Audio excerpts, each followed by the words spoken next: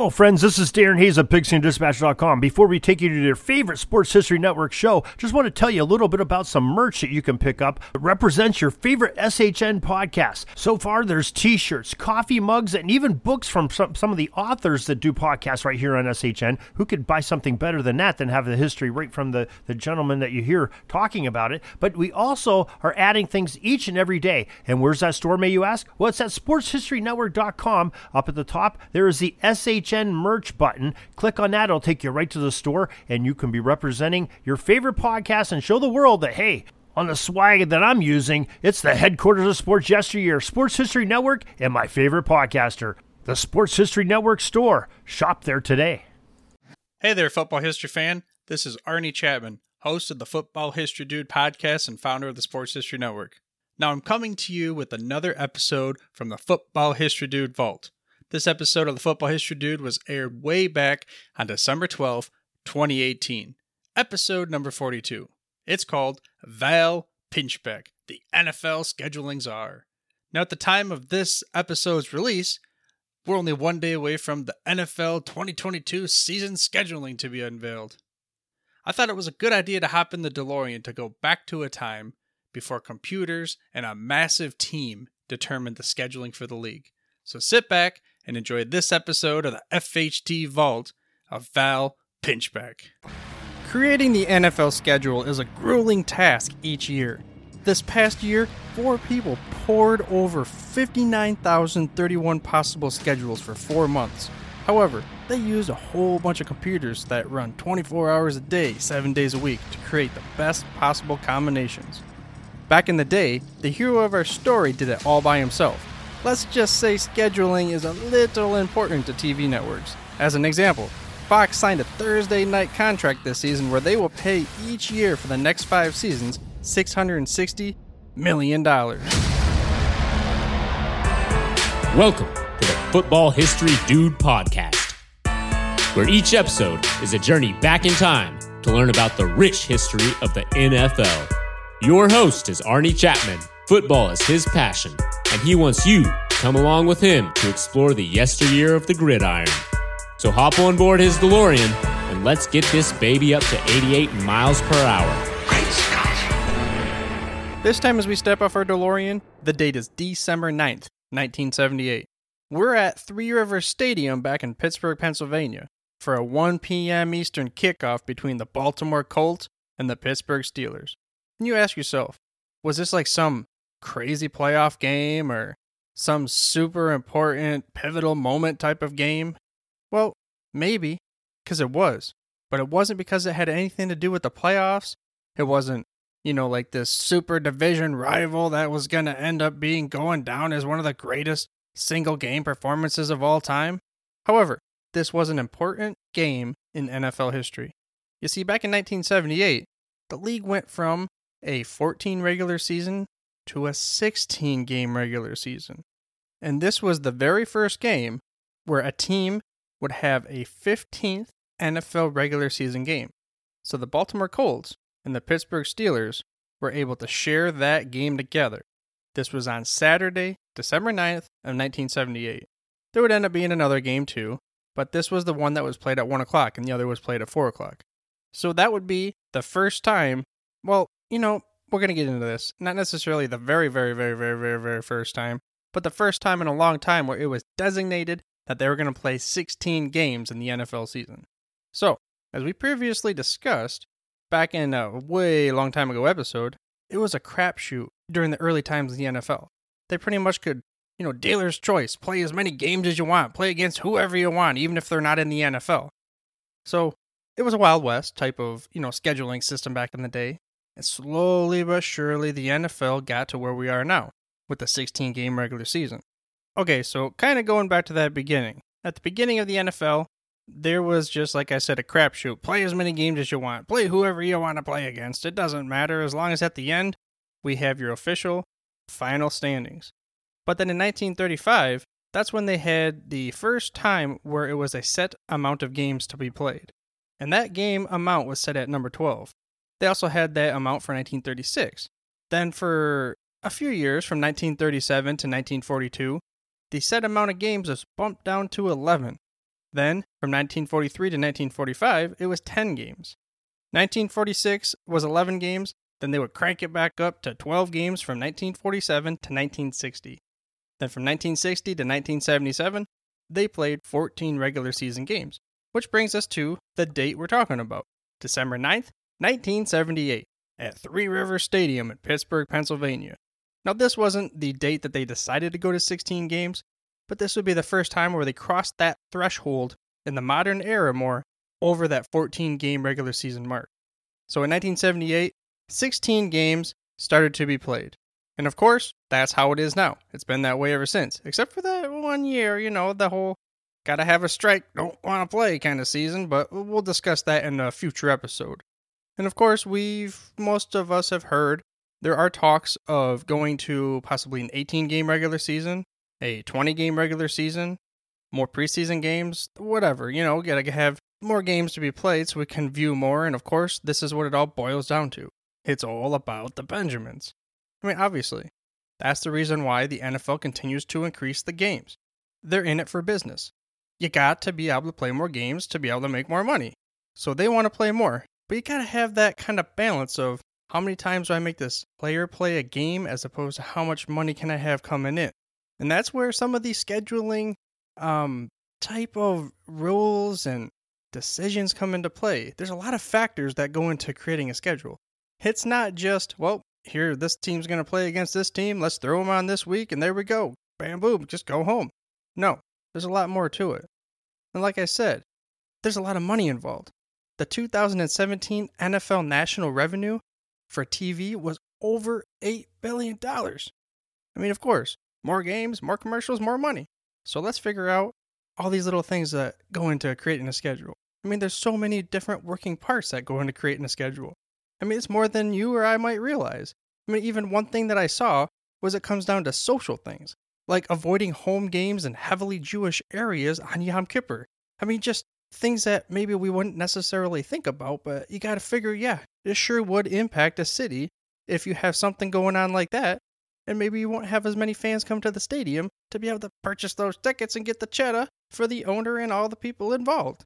Like I said at the beginning of this, there's now 4 different people that are in charge of making the schedule, along with what I saw upwards of 255 computers to shift through hundreds of trillions of combinations to figure out the best schedule. Now, that doesn't mean hundreds of trillions of schedules of, who can play who. It is the kind of combination of, is it going to be let's just throw out the Carolina Panthers and Tampa Bay Bucks? Are they going to play week 1, 7, 6? When they playing at home?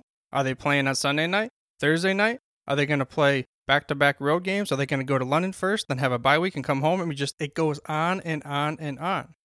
And there are just so many things that go into creating the NFL schedule. Like I said, 4 people for 4 months and 255 computers, give or take however many they actually have, working 24 hours a day, 7 days a week, combing through 20,000 plus type of rules that says if this happens, then that should happen, then this gives it a score of X. I mean, it's just probably a crazy, insane way to be able to come up with the end product. But that's one reason why the NFL is so successful. Now, I left a really interesting link to the NFL's website describing the process for developing the schedule in the show notes, which, by the way, you can get to the show notes by heading to thefootballhistorydude.com. Also, to keep getting the freshest, hottest off the press episodes each and every week, I ask that you subscribe for free to the show by mashing that little subscribe button on your podcast player of choice. But now, let's take our DeLorean back to February 16th, 1931, because this is the birthday of the hero that we wanted to talk about in this story, the original NFL scheduling czar. Now, his name was Val Pinchbeck Jr. He was considered as instrumental in growth of the NFL as any commissioner in history. That's a pretty big statement, right?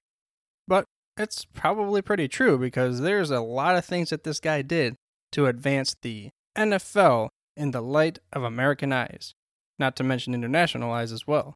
Let's kind of go back a little bit, get a few highlights about this individual. He graduated at Syracuse School of Journalism back in 1952. From 1952 to 1954, he was a Navy veteran in the Korean War, in the Mediterranean, Caribbean, and the Atlantic. He served 21 years also in the Naval Reserve, retired in 1971 with the rank of commander. But during all this time, he began his football-centric career as a sports information director at Bucknell University for 2 years. Then from 1956 to 1966, he had the same job at Syracuse, his alma mater. And to be destined to be a part of the NFL, this was the time in Syracuse where the legendary Jim Brown and Ernie Davis were, the stars of the nation. Then in 1966, he served as the president of the College Sports Information Directors of America. Later on in 1987, Pinchbeck would be recognized by Syracuse University as honorary letter winner of distinction. But on to the reason why we're all here. The NFL. Why is he called the NFL scheduling czar? I mean, he had to get his start somewhere, right? Well, in 1966, he was hired as the director of special events for the AFL by then-commissioner Al Davis. Most of us know that guy too, right? A little eccentric himself. And then for 3 years, he served as the PR director for the Denver Broncos and coach Lou Saban. Then in 1970, this is when it kind of turned into him helping the NFL create some traction even more. This is the year also that the AFL and NFL merged. So it's kind of a huge year in the history of the long, storied NFL. But this time, he was hired to be the assistant to the first president of the American Football Conference, Kansas City Chiefs owner Lamar Hunt. He also served as the main liaison between AFC teams and his new boss of the NFL, Commissioner Pete Rozelle, also from the PR world. Something else is a side story that Pinchbeck is responsible for. He personally helped move the annual Pro Bowl game from Los Angeles to Honolulu. Then in 1978, he was promoted to the director of NFL broadcasting. This is where he really made his impact and stamp on the game. I mean, he did many things. Like I said, he helped move the Pro Bowl game from Los Angeles to Honolulu. But probably more important at that time, he helped negotiate very lucrative contracts for the NFL. I mean, this wasn't just saying, hey, walk in, let's have our network and, we'll have this game and let's play it over there on CBS and that kind of thing. I mean, think about it. There were interests from all sides of the party. The NFL network wanted to get as much as they could. The NFL teams, that is. The networks didn't want to have to pay that much. CBS wanted specific games on their broadcast channel. Fox wanted them on theirs. And, there's this kind of going back and forth thing. So if you didn't have this guy in the middle that was kind of the liaison to all of them and trying to keep everything together, the whole thing could have, it could have blown up. And then NFL wouldn't be where it is today because it wouldn't have that high visibility as far as the TV era goes.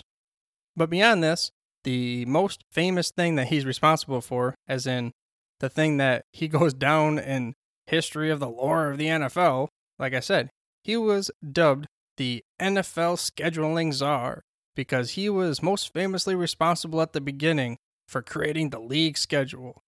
I mean, sure, before him, there was a lot of, obviously you had to have some kind of schedule, someone had to help create it, but it wasn't as, I don't want to say scientific because he wasn't super scientific in his approach all the time, but it wasn't as a long, thought-out, drawn process to try to get the best possible scenario. It was just okay, here's the game, boom, bam, let's just get it going on.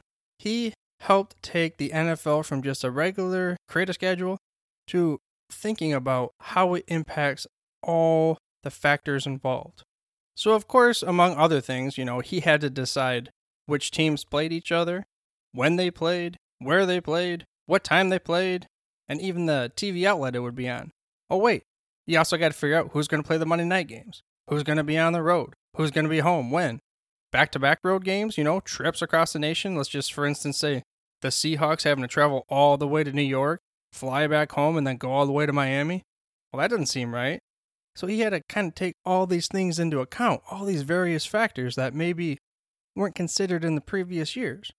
And the craziest thing of all, I mean, like I said at the beginning of this episode, right now we have 4 different dudes who work on this schedule for 4 months, and they have 250 computers, or at least that's what it sounds like, working for them with all these different algorithms and, calculations and that kind of thing.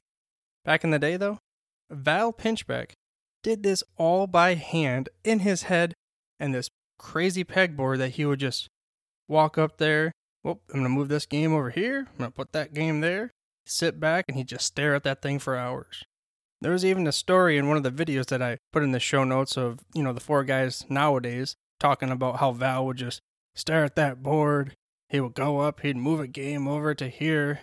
He'd sit back in his chair, put his big old belly out, sit there eating macadamia nuts, think about it, have an epiphany, go up there, switch it around, just start the whole process all over again. But he really cared about the outcome of the schedule. I mean, think about it. He had so many people to please around the NFL. Like I said before, NFL owners, the fans, city officials, networks. The list goes on and on and on. And there's, from what they're saying, hundreds of trillions of options according to the NFL Films video.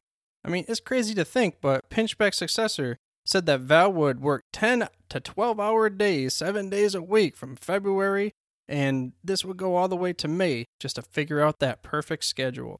So we all have Val Pinchbeck to thank for the different slates on DraftKings each week. By the way, you can get a free entry to a DraftKings tournament today by heading to thefootballhistorydude.com/DraftKings. Again, that's thefootballhistorydude.com/DraftKings. But getting back to Val. Now, he retired in 1998. But, of course, the league kept him on as a consultant. And at the time, everyone knew he's not really retired. He's going to stay as active as ever before.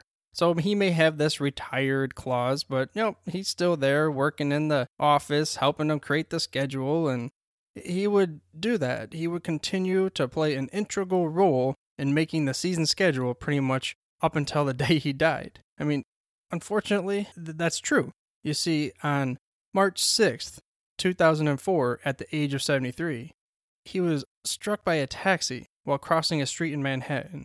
And you know what he was doing? Even though he lived in Florida, he was at the NFL's Midtown office working on the schedule. After his passing, there was, of course, because of this huge contributor to the NFL, they had, various tribute kind of videos and such. And one of them I saw was Rich Eisen being the host. And on this video, there were top executives from Fox Sports and CBS Sports that they couldn't say enough good things about this guy. A quote from the then Fox Sports president, Ed Goren, went as such. Val wasn't just a Hall of Famer. He was a throwback who represented and loved the NFL. In the end, if you want to spell the word class, it's V-A-L, end quote. And talking about the Hall of Fame, like he was saying, he was inducted to the Sports Broadcasting Hall of Fame in 2008. And Paul Tagliabue was the one who presented him. And of course he had many great stories and kind words to say about Val. But one story spoke about how Val was responsible for implementing the instant replay. Even though at the time, he originally told Tagliabue, he's like, dude, that's impossible. But he stuck to it. He had that crazy enthusiasm, and they got the NFL instant replay pushed through the system, and now we have that as just common. It's just common part of the NFL. And even though some of us don't like some of the outcomes and we just want to see that game played on the field, there are many times when it's just the refs couldn't see it, but the NFL instant replay got the call right. And one of the ways to honor him, the room at the NFL office headquarters in New York, where they make the schedule still, is called the Val Pinchbeck Room.